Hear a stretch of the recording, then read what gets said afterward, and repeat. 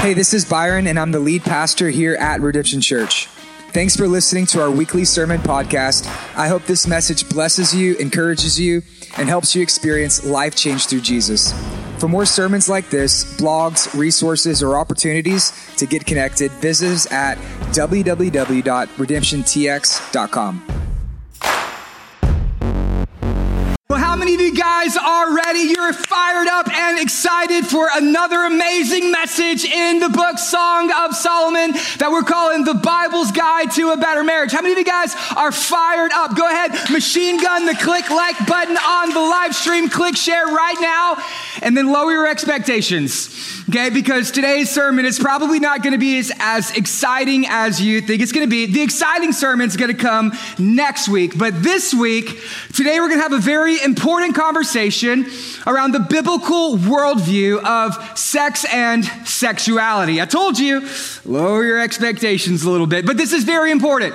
One of the questions that I get asked all the time at Redemption is, Pastor Byron, why do you teach so much about sex? Actually, I talk about sex for two reasons. One, the Bible talks about sex a lot. And two, everywhere you look, we live in a culture and a society that really is talking all about sex. And one of the biggest issues that people struggle with, from my experience, especially in the church, comes around this issue of sex and sexuality. Young adults in their 20s and 30s, they're struggling with temptations when it comes to sex and sexuality, pornography, cohabitation, relationship, hookup, shack up, breakup, repeat the process all over again. Teenagers have questions regarding sex and sexuality, junior high, high schoolers, and even those who are married have frustrations around the subject of sex within their marriage as well. It's a big problem, and a lot of people have questions, and so the Bible actually answers these questions, and so that's one of the reasons that we talk about it.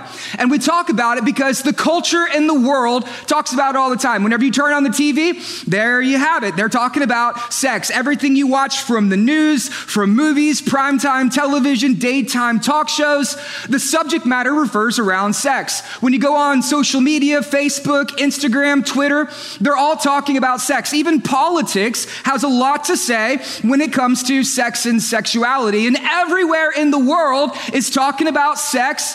But then when the church talks about it, all of a sudden, whoa, you can't say those things. You can't talk about that. And then people assume that the church is repressed or outdated and bigoted and all of these different reasons. And so there is silence and crickets when it comes to sex as a conversation within the church. But the Bible talks about it, and so we're going to talk about it. In fact, God wrote an entire book of the Bible called Song of Solomon that really is dealing with the joys and the freedom that comes within sex, comes into marriage. And so we're having an honest conversation today around that subject. And when it comes to a worldview of sex, there really is only three positions of sex. Three perspectives. Shouldn't have said it like that. There's only three perspectives when it comes to sex and sexuality. The first position is that sex is God, that people worship it. They give their time, their energy, their devotion towards it. It defines their life. It defines their identity.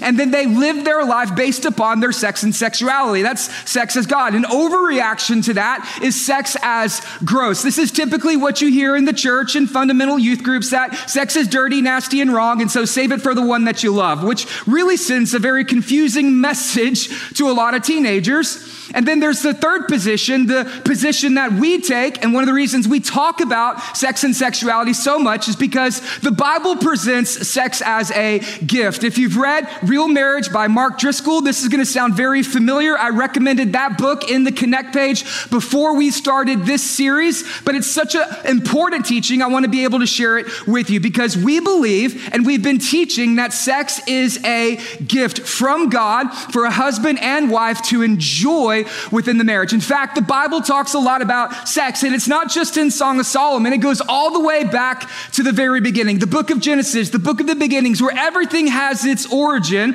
One of the first things we see is that God created sex and sexuality. In Genesis 1:27, here's what we read. So God, who's that? That is the creator of heaven and earth. That is God.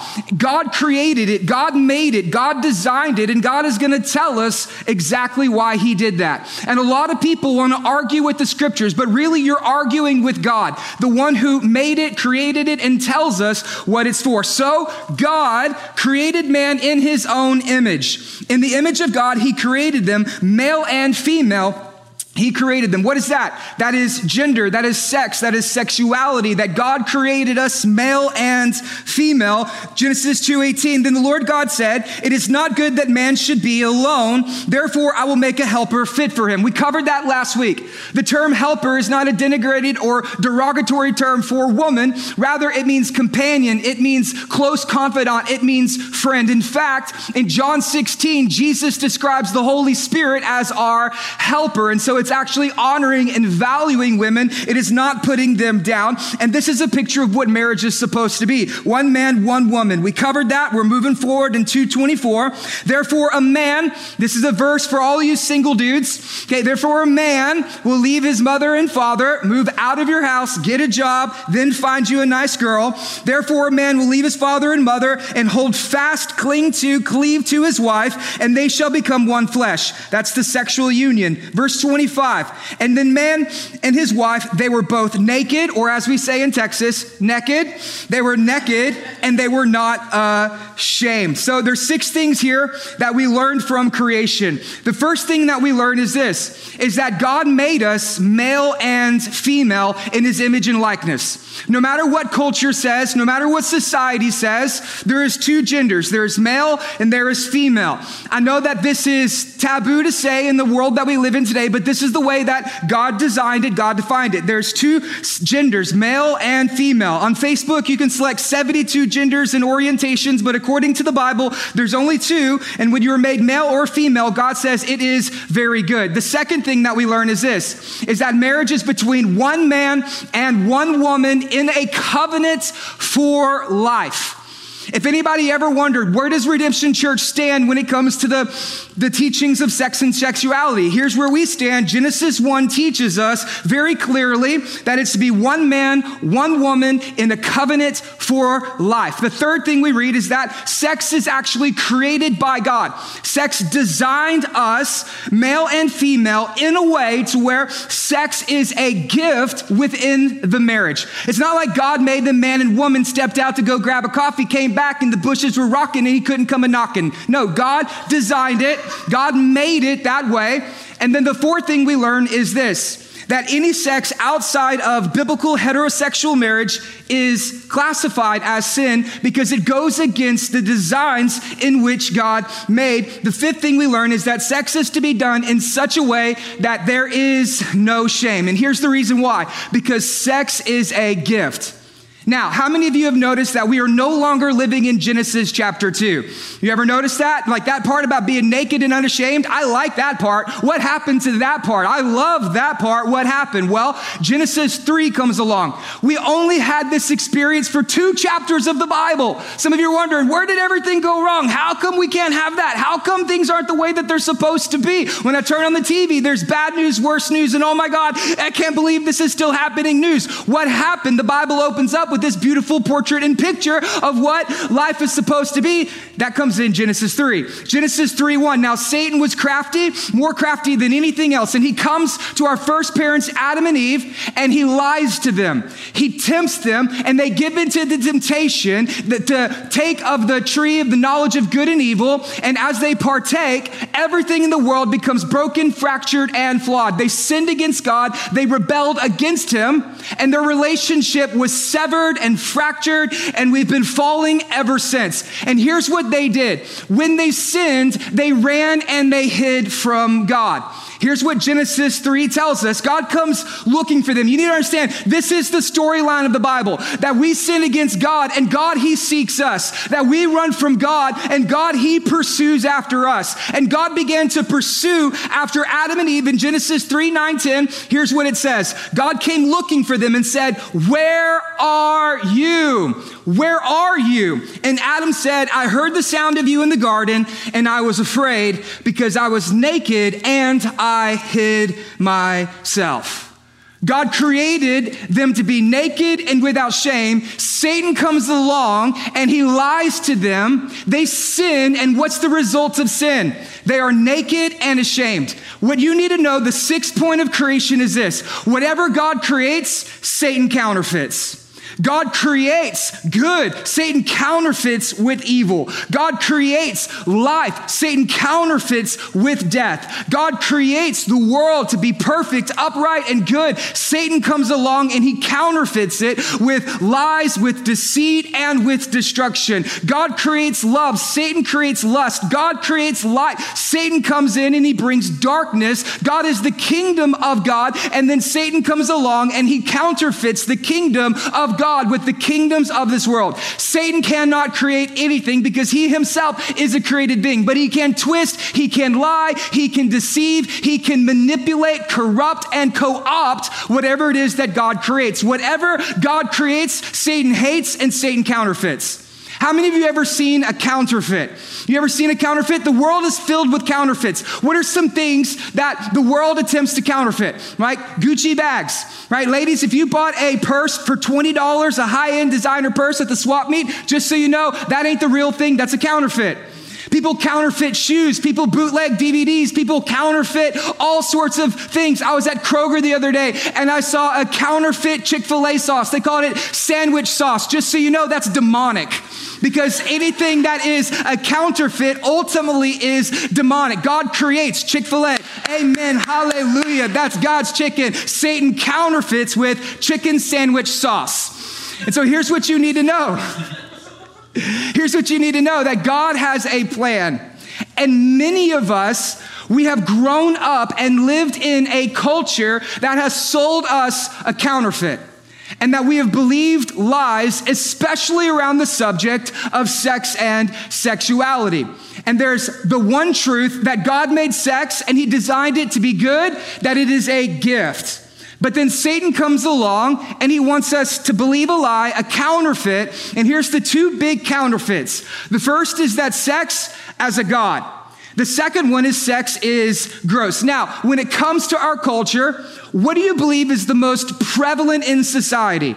Sex as God. Ding, ding, ding, you win. Bingo, sex is a god. Now, people wouldn't say that they worship sex, but here's the definition of worship. It's glory and sacrifice. Glory is what you see as preeminent, that you want to have it, you need to have it, you want it, you revel in it, you watch it, you listen to it. The same way that those of us who are Christians watch sermons and listen to worship. Those who worship sex as God watch nudity and pornography on the television and listen to it in their music and talk shows, because that's how they glory in it. And then they make sacrifices for it. That is a form of worship. Now, people wouldn't say sex as God, but the way that we live our lives and the things that we see and how we become desensitized to a sexualized culture and nation just goes to show how deep our worship truly goes. I was talking with someone last night and I said, a young woman, I said, do you believe that we live in a sexualized culture, or have people become desensitized to it? And through the course of the conversation, what we realized is that we swim in sexuality the same way that a fish swims in water, but we are unaware of it because we live in a culture that is immersed with sex as God. And now some people, you hear this and you think, oh, the world is going to hell in a handbasket. This is the way many in churches say. The world is so terrible. The world is so bad. Everything is falling apart. Maranatha, Lord Jesus, come quick. I'm reading Revelation and getting out my rapture charts and drawing on my ammo box with crayon, wondering when the second coming is going to come. Lord Jesus, come quick. But just so you know, there is a long-standing history of people worshiping sex as God. In fact, after Genesis chapter 3, the fall, it doesn't happen very long until sex comes in and begins to corrupt and counterfeit the way that God created it to be. In fact, in Genesis 19, God actually destroyed an entire city named Sodom and Gomorrah because the men in that city wanted to have sex with angels. Okay, just so you know, that's weird and that's wrong. And so this has a long-standing history. Song of Solomon, even included, was written 3,000 years ago. And as we've dived into studying this book, what you need to know is that God is speaking through the Holy Spirit in Song of Solomon to a culture that is surrounded by people who worship sex as God. They were known as the Canaanites. And the Canaanites were the enemies of God's people. And when you study in Canaanite religion, the depictions of their gods are all very crass, very crude, and very sexualized. And so their gods and goddesses would be covered with multiple breasts. Their poetry would be depicting women as objects or as pieces of property or commodity for men. The way that the Canaanites would worship is in the center of their cities, they would have large phallic symbols, basically giant penises, where people would gather around, have orgies and incest as a way to worship their God. In fact, there was two main gods. There was the god of Molech and there was the god of Asheroth. The way that you would worship the god of Molech is that you would take your child and then sacrifice them on the altar. The way that you would worship the god Asheroth is you would set your living child on fire as a sacrifice to your God, because they worship sex as their God. And sex always requires sacrifice when it comes to worshiping that God. And then as you flash forward to the New Testament, the same thing is going on in a city known as Corinth. There's 2 books of the Bible written to the Corinthians, and a lot of it deals with questions around sex and sexuality. Paul planted the church at Corinth, and as young believers were coming in, they had tons of questions. And so in chapter after chapter, Paul's just answering their questions around sex and sexuality. And the reason why that culture was so steeped in that is because Greek and Roman thinking. And so in Greek and Roman cultures, it was normal for men to have sex with little boys. It was actually considered a sign of wealth and power for pedophilia to take place. In fact, Rome on 2 occasions had to write laws forcing men to have sex with their wives because they would rather have sex with other men or with prostitutes because they saw children as a burden, and there was an uncoupling of sex and children when it came to their sexuality. And the reason is because Epaphroditus is the form of worship for them in this region. And there would be a large temple to the goddess of Epaphroditus. And you would go into the temple just like we would come into church. And then instead of raising your hands to worship, you would actually have sex with temple prostitutes. There was 1,000 temple prostitutes, women who lived in their temple solely for the purpose of men to come in and have sex with them because they worshiped sex as God. Now you hear all of this, and here we are in the 21st century, and you think, there's no way that we're doing that anymore. There's no way that that's what's happening. I mean, we're so much more evolved. Those people, they're primitive people. They're ancient and archaic. We have so much more today. We have made leaps and bounds when it comes to sex and sexuality. In fact, it hasn't actually gotten much better. Right now, there are 30 million women and children who are being sold into sex slavery. In the United States of America, there are 300,000 children that go missing and are sold into sex slavery in the world today. We are no different than the Canaanites nor the Romans. We are still sacrificing women on the altars of sex. And it goes even deeper than that. And all of this really stems from one big major problem, and it's that of pornography. The big switch in American sexuality took place in the 1960s and 70s. You and me were a part of a social experiment that nobody knew the outcome would be. And right now, we're suffering the consequences for it. People actually talk about free love and the benefits of casual sex. In fact, there is no free love or benefits to casual sex. Instead, what we are experiencing as a culture is really the consequences of a social experiment started by one man named Alfred Kinsey. Now, Kinsey, he's the leader of what is known as the Kinsey Institute. And what he did is he wanted to take a big survey of America, and he wanted to prove that Americans particular were more sexually deviant and repressed than what previously people believed. And so he set about launching the Kinsey Institute, and he did a massive survey, and he came out that people have more nefarious sexual desires, and he wanted to remove sexuality from the teachings of the church and the Bible and destroy the nuclear family. And so he released all of this, which led to the sexual revolution of the 60s and 70s, which as a result led to the modern sexual re-education, birth control, no-fault divorce laws, the LGBTQ community, the feminist movement, and it led to all of these different things, chiefly at the result of pornography. Do you know who the number one donor to the sexual re-education of America was in the 60s? The first person to give to it was none other than Hugh Hefner of Playboy fame. If pornography and sex is God, then pornography is the priest. Now, what's interesting about this is that several decades later, Kinsey's reports and findings were actually debunked because he lied. He lied about it. Instead of interviewing a sample size of Americans in culture, he interviewed prisoners, felonies, pedophiles, prostitutes, and young women who were molested and raped. And then he said, this is the sample size for America. And they actually had to debunk his teachings, but it was too late because the sexual revolution had already begun. And many of us, we have been brainwashed by living into this form of society. And so you wonder, how is this going? How has this affected our world, our life, and our worldview? Is it better? Let me just read you some stats. Here's what we read from Real Marriage by Mark and Grace Driscoll and several other resources. If you're in the Connect page later this week, I will drop a lot of links so you can go research and do your homework on your own. Pornography itself is a $100 billion a year in industry. 200 adult films are made every week, and this research was before adult websites allowed individuals to upload their own amateur videos. And so I'm sure it is a lot more now than it was then. Moving on, one adult film is made every hour. 1 out of 8 Google requests are people looking for more porn. The average age that a child views porn for the first time is age 11. Some of you are wondering, is Song of Solomon enough for my junior high student? When should I talk to them? Most likely, it's too late. If you have not had a conversation with your children, most children view pornography inadvertently by the age of 11. Today, according to the National Campaign of Teen Pregnancy, 40% of junior hires and high school girls have sent naked or sexual illicit pictures of themselves to other students or strangers on the internet, and 15% of those are 8-year-olds. Moving on. But this doesn't only affect our view of sex, but rather our view of sexuality.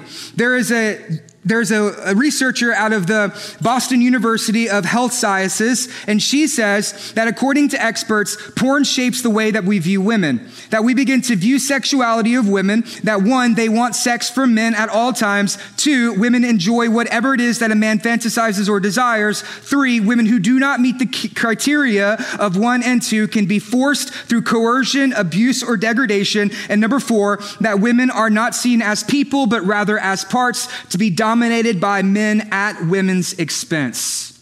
This is the result of a society where young boys grow up looking at porn. They no longer respect women. Moving forward, 1 out of 4 girls will be raped, sexually assaulted, or molested during their lifetime. 18% of pregnancies end in abortion. Last year, there were nearly 1 million abortions in America, 30 million abortions worldwide. And since the 1960s and 70s, with Roe versus Wade, there's been over 60 million abortions committed in America alone. Just like the Canaanites and the Romans, we are still murdering babies and abusing women on the altar of our gods. We are no different than them. How does this affect marriage? The divorce rate in America since the 60s and 70s has increased by half. That originally it was 25% of marriages. Now today it's nearly half of marriages, 50% in America. Now to be fair, in recent years, people will say that the divorce rate has gone down, and that is actually true. And you think, well, that means everything's getting better. In fact, that's not true, because instead of getting married, people are moving in and living with one another, known as cohabitation. From 1967 to 2006, cohabitation rates in America have moved from 1 million to 5 million people. The most likely person to cohabitate is a person in their early 20s, so pretty much half of the congregation of Redemption. And here's the reason why. Most young women, according to USA Today, see cohabitation as a step towards marriage. They think, if I live with them and sleep with them, then eventually he's going to marry me. The problem is that men do not see cohabitation as a step towards marriage, but actually as a way for them to delay commitment while reaping the benefits of a sexual relationship. And so here's what we see when it comes to cohabitation. USA Today says, when those interviewed, the majority of men see it as a way to increase sex and postpone commitment. And here's what the survey article said. Research is clear. One thing that men and women both agree on is that their standards for a live-in partner is lower than what they would actually expect out of a spouse. So what are the results of cohabitation before marriage? It's not a step towards a better marriage. In fact, cohabitation is a step towards a bitter end in divorce. Cohabitating couples have higher divorce rates than couples who do not, 3 times a higher divorce rate than the national average. Cohabitating women are more likely to suffer from depression, twice as likely to be physically or sexually assaulted. Men who cohabitate are 4 times more likely to cheat on their partners than men who are married. Women who are cohabitating are 8 times more likely to commit adultery and to cheat on their partner or spouse. It is not a step towards marriage. It is not preparation towards marriage. It is actually a step backwards. We move forward and we see that women who cohabitate more likely to suffer physical, sexual assault and violence, 9 times more likely to be murdered while cohabitating. And here's the reason why. Because sex is not biological. Sex is not casual. Sex is deeply spiritual. It is a way in which we worship. And as we live in a culture that worships sex as God, people must be sacrificed. And here's what we see in Romans 12:1. I appeal to you, therefore, brothers. Right now, that's what I'm doing. Right now, I am appealing to you to not see sex as God. I am appealing to you to open your eyes at the culture and climate that we live in. I am appealing to you. And every person who has clicked off the live stream or walked up out of this room today, you are not walking out because I am differing with your opinion, but rather because I am attacking your God. That we worship sex as God, and we need to repent of that, open our eyes that have blinded us. I am appealing to you from the very word of God. Brothers, by the mercies of God, present your bodies as a living sacrifice, holy and acceptable, pleasing to God, for this is your spiritual act of worship. Worship is not just the songs that we sing. Worship is what we do with our bodies. People say, what does God have to say about my body? Remember, he is the creator and he made us male and female. God made us, and God has something to say about what we do, how we live when it comes to our bodies. What you do with your body matters. That's why when we worship, you're raising your hands, you're singing, you're dancing, moving, you're worshiping with your body. And when we have sex outside of marriage, apart from God's design, we are laying our bodies on an altar as a living sacrifice to someone or something. Everybody's a worshiper. You may be saying, I'm an atheist, I'm an agnostic, but yet you are still a worshiper because we give our lives as living sacrifices to what we glory in and give ourselves to. Sex is extremely spiritual because it is an act of worship. And more than that, it really is idolatry. Do you know what idolatry is? Idolatry is when someone or something takes the place of God in your life. I tell this to people who are cohabitating, young women or men who move in with their partners. And they say, but we're Christians, we're married in our hearts. It's all gonna be okay. God doesn't judge. What I tell them is this: no, you have made that person an idol in your life. You had a choice to choose between Jesus or them, and you chose Jesus, you chose them over Jesus as an act of worship. That you have presented your bodies as a living sacrifice. It's idolatry. Listen, sex is a good thing, but it makes a terrible God. Sex is a good thing in the right place. It is enjoyable. It is a blessing. It is a freedom. But sex in the wrong place will lead to destruction, devastation, broken relationships, and men and women and children for generations who have been laid on the altar of sex as God. And in the end, it results in death. That's sex as God. Now, as an overreaction to that, people come up with sex is gross. They would say, well, here's the way the world is, and we don't want to be like the world, and so we're not going to engage in, talk about, we're not going to teach over it. We don't want to have these conversations because, ooh, that's nasty, sex is gross. This is where the church is. If the world talks about it all the time, the church is silent because of this bad Bible teaching around the subject of sex and sexuality. Now, there's two reasons that people see sex as gross. The first reason is because you were laid on the altar of someone else's God. And I want to be very, very sensitive with this. 1 out of 4 women, 1 out of 10 men will be sexually assaulted in their lifetime. And for those who are sexually assaulted, sex can be seen as something that is dirty and gross. And you wonder, how in the world could it be seen as a gift when it's brought so much pain and suffering in my life? And I want to know if that's you, I want you to know that we love you. Our whole church prays for you. I want you to know that there is hope, there is healing, and there is health for you as you are filled with the Holy Spirit. I believe that God wants to change your mind around that. And so I want to be very, very sensitive. I was doing counseling with a couple as they were getting ready for marriage.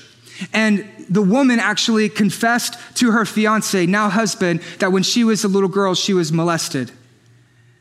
And she broke down crying, and he broke down crying and wept over her, and they began to pray together, and God brought great healing into that relationship. It is possible for God to renew your mind and change the way that you see those things. Get the help that you need. But the other reason that people think sex is gross is simply because the church has mishandled it, mistaught it, and there's been abuse when it comes to teachings over sex and sexuality. In fact, no book of the Bible has been more misinterpreted than the book Song of Solomon. People will read it and say, that can't be what that means. There's no way. You can't teach that in the church. That's inappropriate for a Sunday morning. People might get the wrong opinions. And here's what happens. When the church doesn't teach that sex is a gift, kids grow up thinking it's gross, and then when they hit high school or college, they switch over to sex is God. And they think, well, the church has nothing to teach me or tell me, and so I'm going to go out here and I'm going to learn from the world. And if we don't teach our kids, or if we don't teach others that sex is actually a gift, then people will come to the erroneous counterfeit conclusion that sex is gross. Listen, Satan don't care if you think sex is God. He wants to get you to also believe that sex is gross, because then you will not enjoy it the way that God created it. And so both are counterfeits to God's intention and design. We see this in Song of Solomon. People are like, that can't possibly be what that means. So in Song of Solomon 113 from week 2, here's what we read. She says, my beloved to me is a sachet of myrrh between my breasts. People will hear that and they say, oh no, we can't talk about sachets and myrrhs and breasts in church. That can't possibly be what that means. So they reinterpret it. Here's the reinterpretation. One commentator says that each breast, I never know what to do with my hands when I talk like that. I'll put it in my pocket. Each breast represents the angels on either side of the Ark of the Covenant. That's weird. And then one commentator said that the two breasts represent the criminals on crosses that Jesus hung between. And that Jesus is the sachet of myrrh on Mount Calvary, and each breast represents the criminals. Just so you know, ladies don't like it when you call them criminals, okay? That's not what it means. Here's what it means. God created sex to be enjoyed as a gift within marriage between a husband and a wife, and it is okay for you to enjoy that gift. That's what it means. And because we live in a culture and even grow up in churches that believe counterfeit lies when it comes to sex and sexuality, what I want to do today is teach the biblical perspective that sex is a gift, which leads us to Song of Solomon, chapter 6:13. That was my introduction. Hey, are you guys ready to dive into Song of Solomon and see sex as a gift? Are you ready to see sex as the way that God designed, God defined, God wants for us to enjoy within marriage? Are you ready? Are y'all still hanging out with me? Are you still there? Okay, if you're not ready, don't worry. We're going to do it anyway. Buckle up, Buttercup, because here's what we're going to see. Sex is a gift. The song title today is going to be called The Dance of Mahanaim. You think that's interesting. Why would it be called the dance of Mahanaim? Well, it comes from 6:13 where it says this, return, O Shulamite, that we may look upon you. He speaks. Why should you look upon the Shulamite, that is his wife, that is the woman, as upon a dance between two armies? If you look at the asterisk in your Bible and you go all the way down to the footnotes in the bottom, it will say the dance of Mahanaim. You say, what is that? That is an ancient Hebrew striptease. In the Bible, naked and without shame, the way that God intended and desired it to be. And so we're going to see the way that God creates sex and sexuality within a marriage between a husband and wife to enjoy, to be naked and without shame. And they're going to get naked, and there ain't going to be no shame in their game. And some of you are going to hear this coming from a sex as God perspective, and you say, wait, Christians can't do that. That's our thing. No, that's our thing, and you stole it.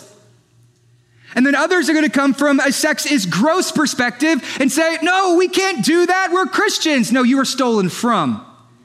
And this is what God wants to recreate for us. Not counterfeits to sex and sexuality, but sex the way that God created it, and God can make it be in your marriage. We're going to read the way that God intended. Sex is a gift. Here's what we see. How beautiful are your feet in sandals? Guys, you wonder, why does my wife always want new shoes? It's in the Bible. How beautiful are your feet in sandals? Let her buy the shoes. Get the shoes. Let her get the shoes, because she's just being biblical. I don't know what it is, but they like shoes. He compliments her feet. Now, if you remember back into week 3, when he was talking about her sexually, he started with her what? Eyes, and then he worked his way down. Here we see he's getting creative. He's starting with her feet, and he's going to work his way up. All the way up. She is dancing for her husband. He starts with the feet. How beautiful are your feet in sandals. Oh, noble daughter, your rounded thighs are like jewels, the work of a master's hand. I just imagine almost like on the Christmas Story movie where the little boy Alfie's riding his hand up the lamp, right? That's exactly what he's doing right there. He's just going, right up there. He says, your legs are like rounded jewels. I'd probably just ruin that Christmas movie for you, but for those of you who are married, maybe I made it better. I don't know. Oh, noble daughter, your rounded thighs are like jewels, the work of a master's hand. Now listen, he is not objectifying this woman. He calls her, oh, most noble of daughter. He is valuing her. He is speaking life into her. He is honoring her. He is saying that she is made in the image and likeness of God. For those of you who struggle with sexual sin, it's because you do not see that other person as a child of God. You do not see them as made in the image and likeness of God, because you would not treat God's children that way. If those of you who come from a purely humanistic, secular, feminist background, you cannot get to that perspective outside of the Bible. There is no way to see value and equality and worth apart from the Bible. God here, he is honoring women from Genesis 3, that we are made in this image and likeness. Oh, most noble of daughter. Verses where he speaks life into her, saying your neck is like the Tower of David, that you are strong, you are confident, you are bold, that you are someone who is valued. You don't get that from any other form of religion or teaching except for the Bible. This is written 3,000 years ago in a culture that worships sex as God. But yet we see in the Bible, oh, most noble of daughters, because she is a daughter of God. And he gives her worthy and value. He is not objectifying her, but rather he is worshiping God alongside of her. Your navel is a round bowl that never lacks mixed wine. Do I need to interpret that for you? Can y'all get that? You're like, is that a belly button? Or I've never seen a moist belly button. That's not a belly button. He says, your navel, I'm moving on, okay? Your navel is a round bowl. If I have to interpret that for you, Lord help us. Your navel is a round bowl that never lacks mixed wine. Your belly is a heap of wheat encircled with lilies. Your two breasts, here we go with the breasts again. Your two breasts. Solomon keeps repeating that there's two of them.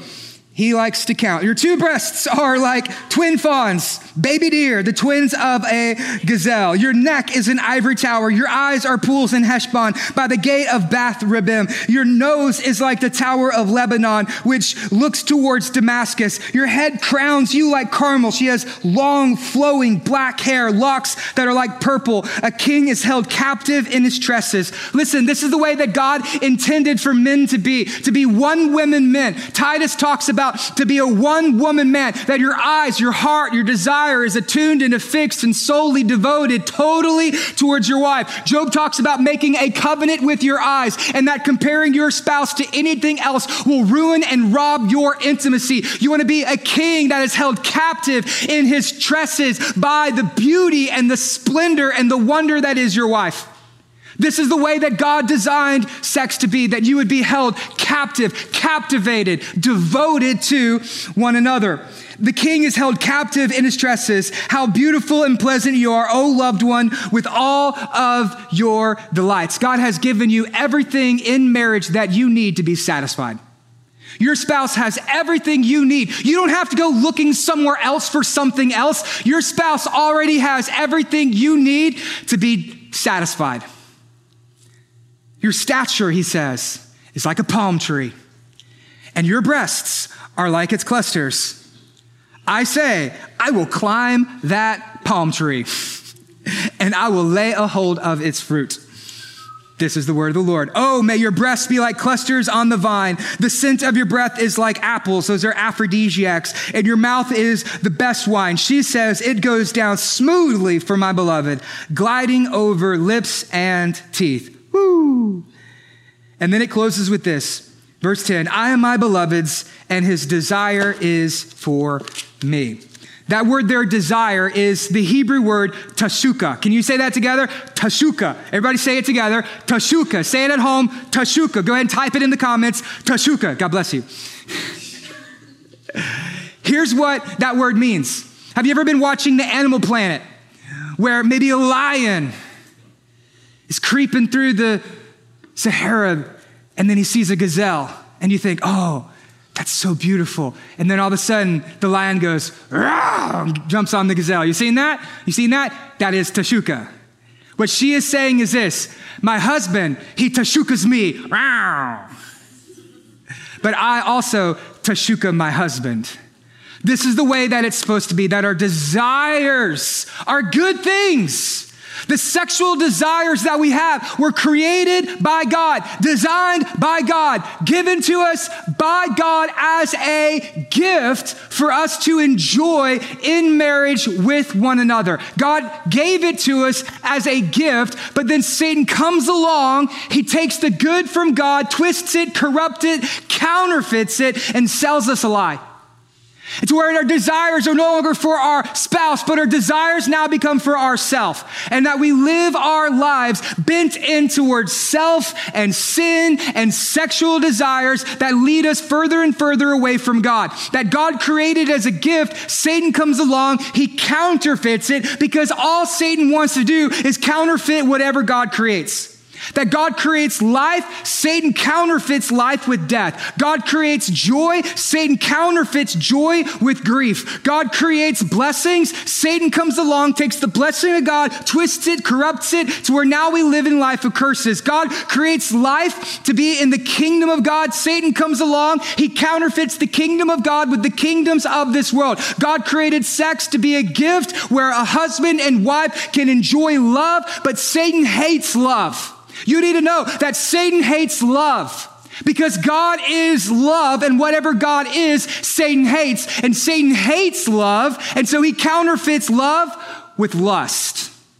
That's where many of us struggle with today, because we can't tell the difference between love and lust. We have counterfeits. And we've been lived and inoculated in a society where we become so familiar with the counterfeits, we no longer can tell what the genuine is. We're like fish swimming in water that we don't know what water is. We have been sold a bill of lies. We have become so conformed to the counterfeits that now the true, genuine thing seems fake. And so what I want to do today is I want to hold up the real thing versus the counterfeit. I want to show you the difference between love and lust and allow you to begin to make the difference and see which one is best. I used to wait tables. And when I waited tables, someone handed me a $100 bill to pay for it. And I wanted to cash out all my checks and I wanted to keep that $100 bill. I went to the bank and I said, here we go, boom, slammed it down, very proud. Because waiting tables, you know, your job is to make a $100 bill every night. And I went to the bank and I went to hand them that $100 bill. And they said, we can't take it. Why? Because it's a counterfeit. I said, how do you know it's a counterfeit? And they took out their little pen, they rubbed it across the top, and there you see it, it's the counterfeit. I said, well, how did you recognize it so fast? And she said, whenever you study the real thing and you compare it to the fake thing, it's easier for you to be able to recognize. Many of us, we've become so familiar with the counterfeit to where now the real thing goes unrecognized in our lives. So what I want to do is I want to close in the same way that I opened by showing you 6 counterfeits to God's creation. Primarily, love versus lust. The first thing we see is that love is to be serving, but lust is selfish. Here's what we read in Galatians 5:13. For you were called to freedom, brothers, only do not use your freedom as an opportunity for the flesh, but through love, serve one another. One of the questions that have been getting asked all through Song of Solomon is this question: what is permissible for us to do sexually within marriage? Now, for those of you who are not married, what is permissible? Nothing. Keep your hands to yourself. The question is not where is the line. If you're asking the question, how far can I go before it's too far? If you have to ask the question, you've already crossed the line. Because the question for you is not where is the line. The question is where is the heart? And if you have to ask that question, your heart's already in the wrong place because you're selfish rather than serving one another in the way that Christ has served us. For those of you who are married, what is permissible? The answer is whatever. For you have been having freedom. You have freedom in your marriage as long as it fits the created design of God that we saw in the beginning. So one man, one woman in marriage, there is freedom for you. Whatever your spouse agrees to, feeling honored and valued and served of, then that's all fair play for you. But if you're asking your spouse to do something for you beyond their desires, for your own sexual gratification, then you're no longer serving your spouse. You are being selfish with one another. And that's the reason why he says, do not do anything out of selfish ambition to give freedom to the opportunity of flesh, but through love, serve one another. Sexually, are you serving your spouse? Is there a mutual submission, surrender, and joy and satisfaction between that? If so, you have been called to freedom. If you're trying to get your spouse to do something for you that you saw in porn or for some previous relationship, that is not serving your spouse. That is selfish. That is serving yourself. Here's what we see in Song of Solomon. She says, gliding over lips and teeth. What we see in Song of Solomon is a passionate display of a woman serving her husband. Gliding over lips and teeth, that is oral sex. We also see manual stimulation on his part towards her, and we see other forms of sexual acts between the two throughout the book Song of Solomon. Why? Because they are serving one another in love.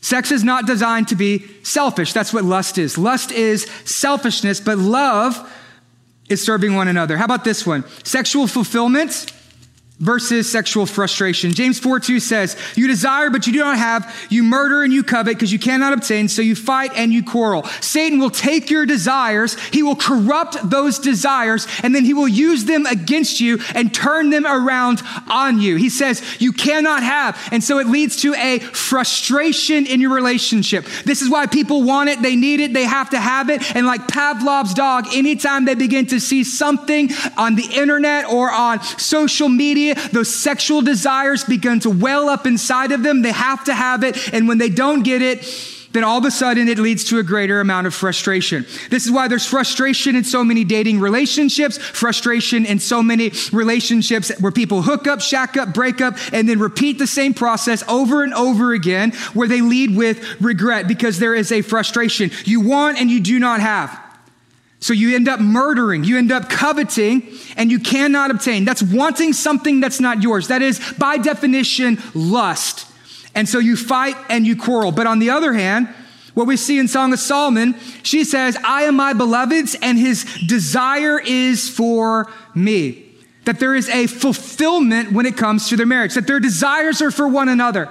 That my beloved desires me, and I desire him. And when it comes to their relationship, they are fulfilled, which leads to number 3, they are satisfied.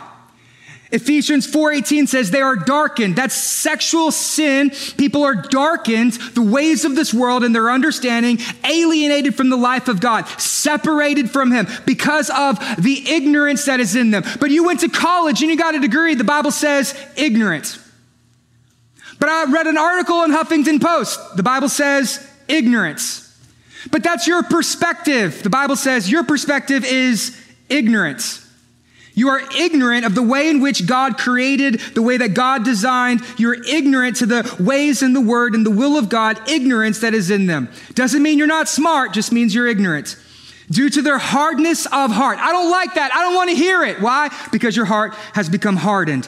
And for those of you who are listening to Song of Solomon, we're 7 weeks in, and I just feel inclined to tell you this. If you hear the information that we've been teaching over and over again through the 7 weeks of Song of Solomon, you do not take it and apply it to your life, Satan will rob it, steal it from you, darken your eyes, and harden your hearts, and you'll be worse off than you were before. You want better marriages? Listen to the word and the will of God. If you want a bitter marriage and relationships that are tragic and flawed, harden your heart towards the will of God. They have become calloused. They have given themselves up to sensuality and to greed and to practice every kind of impurity. How many of you remember when you first held someone's hand? Do you remember that? When you were like 5th, 4th grade and you went on a field trip and you got a little palm, right? And your hands got all sweaty and you're holding hands. You got that little nervous pitter patter in your heart. You're like, oh, right? Remember that? And then what happened? Pretty soon holding hands wasn't special for you anymore. Then you moved to kissing. And once you had your first kiss, you weren't satisfied holding their hand. Now you got a kiss, but then you wanted something else. You go to first base, second base, you're round in the corner, you're coming home. Once you have sex, you don't care about holding hands anymore. And then once you have passed that line, then you're no longer, when you give your partner a kiss, it doesn't mean anything to you anymore. Why? Because sex is always meant to go forward. That your sexual desires, they grow and grow over time to where you're no longer satisfied for the way that things were, but now you have to considerably get more. This is why sex in marriage is a beautiful thing, because as you grow in your lovemaking over time, it gets better and better because sex with your spouse over time continues to improve. But sex outside of marriage, things like pornography, eventually over time, because you can't go backwards, you have to go forward and further, it becomes a hard heart, darkened eyes, and it always gets worse. This is why when people view pornography, they might start with something that's very vanilla, but over time it gets more deviant, it gets more abusive, and then you're watching things that we should be ashamed of. And that's why there are so many views of pornography that is devastating and abusive towards women, and then men end up viewing those things because that is the only way they can now get sexual pleasure. Because it is unsatisfied. The book of Proverbs says that the adulterous woman is an open grave. Her throat is an open grave. And in that, death and hell and Sheol are never satisfied because it always goes forward. This is the reason that when people are committing adultery on their spouse, they can't quit. They say, this is the last time. We're never going to do it again. It's not going to happen again. And then they do it again. This is why men who are abusive towards women, they always say, this is the last time. And then what happens? They do it again because it always progresses more and further and farther because lust is never satisfied. It needs more. It has to have more. And it don't care who it sacrifices. But love, on the other hand, is satisfied. She says this, my navel is a round bowl that never lacks mixed wine. She's ready. She's satisfied in the love and in the arms of her husband. That's what true love is. Then there's self-control versus slavery. Romans 6:16. Do you not know that if you present yourselves to anyone as obedient slaves, for just as once you presented your members as slaves to impurity and to lawlessness, leading to more lawlessness, it leads to more lawlessness. That you can either become a slave by someone else forcing it on you, or you surrender yourself as a slave to something else. People say, but I am not a slave. Yes, you are. If you weren't, then you could quit. This is why men who struggle with pornography, they know they need to quit, but they can't quit, and they're not going to give their phone to someone else to put some accountability on it because they think, oh, well, I have to have the internet. You know, there was a time in the world where people just didn't know things. And so if you're struggling with pornography, give your phone to somebody else. Let them help you in accountability. And if you don't want accountability, it's because you're a slave. This is sexual sin. This is cohabitation. People think, well, you know, the market's really bad and we can live together and we have dual incomes and, you know, we're going to get married one day, and then they know what the word of God says, but they refuse to do it because now their lives are so coupled together, they don't think that they can actually make it without one another. And you say, move out. They're like, no. And they say, get married. And they're like, I'm not ready. Why? Because you're a slave to that relationship. Sexual sin is slavery. The big myth of the world is that it leads to freedom and to liberation. No, it actually leads to slavery in your life because you can't quit. You can't give up. And people say, but I have to have sex. I talk with young men all the time in our church and in other churches. They say, Byron, I know what the Bible teaches. I know that it's wrong, but I just have to have sex. I just need to be in a relationship. You don't need to be in a relationship if you can't keep your hands to yourself. Right? You need to get your relationship with Jesus right, because you'll never be able to love that person the way that Jesus loves them if you're not loving Jesus first. They say, but I have to have sex. You know why you feel that way? Because you're a slave. You say, but I need it. Let us remind you this, that Jesus Christ was single. For 33 years, our Lord Jesus never had sex, was never in a relationship, that he never had intimacy with a woman, that he never did any of the things that are so cultural and casual for us today, but rather he lived a life of perfection just like us in every single way, minus our sin. The author of Hebrews says that we do not have a high priest that cannot sympathize with us in our weakness. For those of you who are struggling with sexual sin, with sexual desires, those of you who are struggling with temptation, you need the self-control that comes from the fruit of the Spirit given to us by Jesus so you can live a life like Jesus. That's self-control. Jesus demonstrated this through his life of self-control. Listen, we all have to have self-control in our lives. Like me, I am attracted to women. And I have a wife that I am attracted to, but I notice beautiful women. But I still have to surrender my sexuality through self-control. I can't just go out and have sex with whoever I want. No, I have channeled my desires towards my wife. Those of you need to do the same things. And if you don't have a spouse, channel your desires towards the Holy Spirit so you can demonstrate self-control. Here's Song of Solomon. She is dancing for her husband. And he waits 13 verses before he engages. You know what that's called? Self-control. Some of you ain't got that kind of self-control.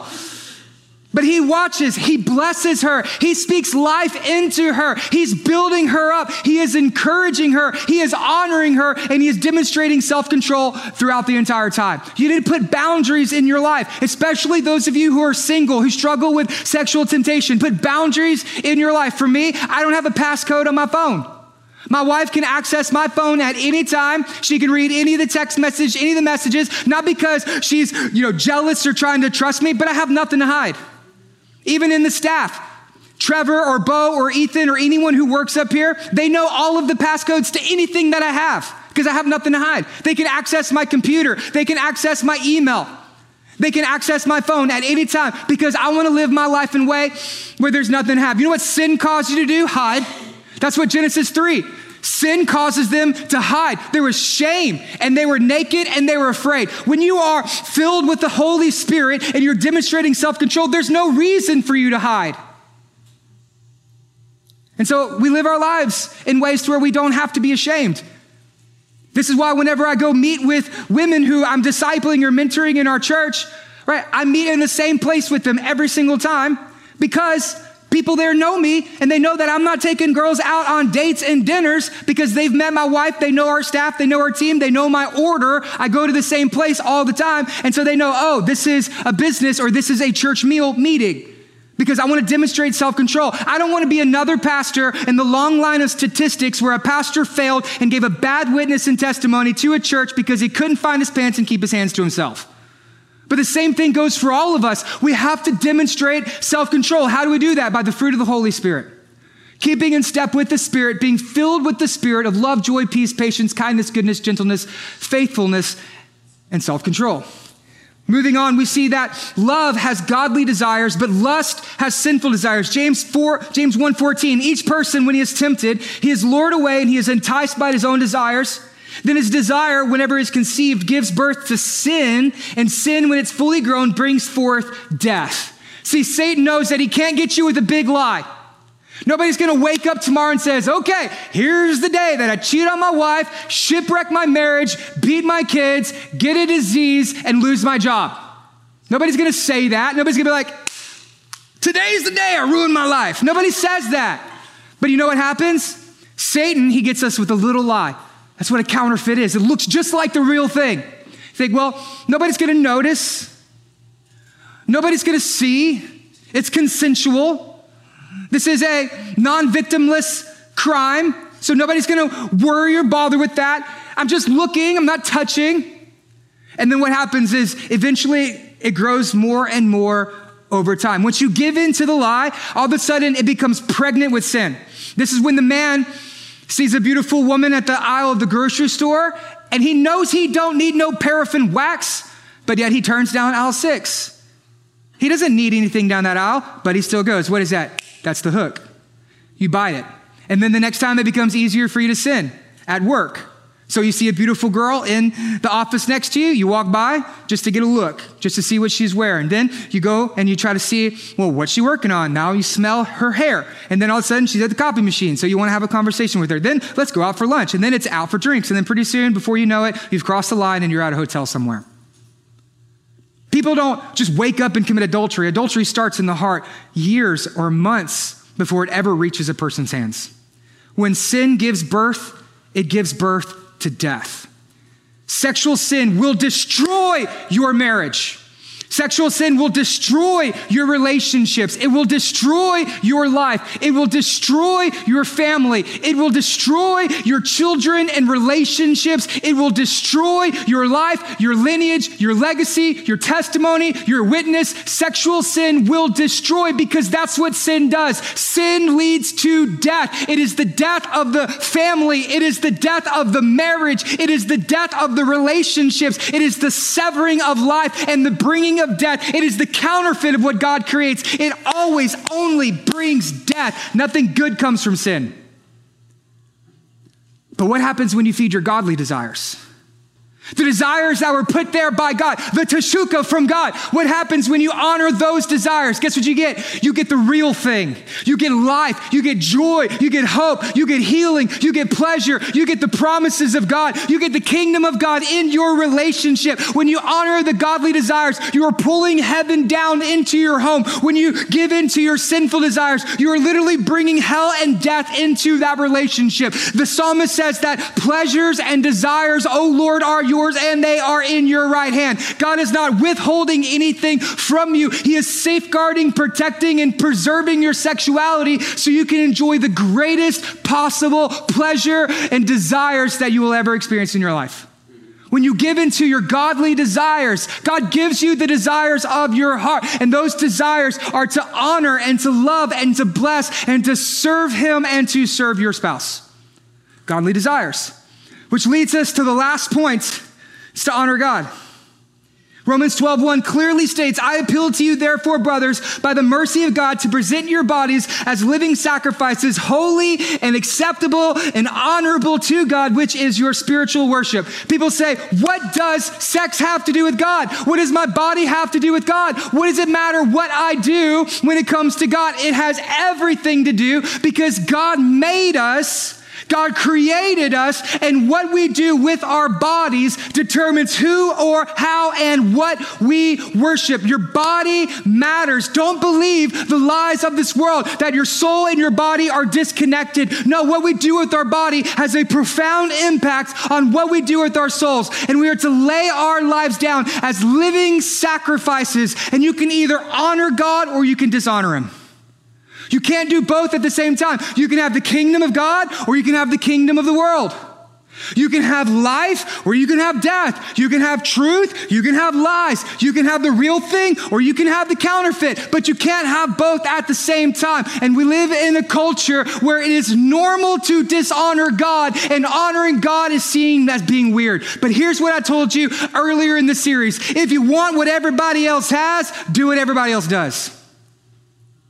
If you want a relationship like we see in the culture where 1 in 4 marriages end in 1 out of 2 marriages end in divorce, where half of women are abused, where 1 in 10 men are molested, if you want what the world has, where 18% of pregnancies end in abortion, if you want what the world has, where 40% of children are going to go to bed tonight without a father in the home, if you want what the world has, do what the world does.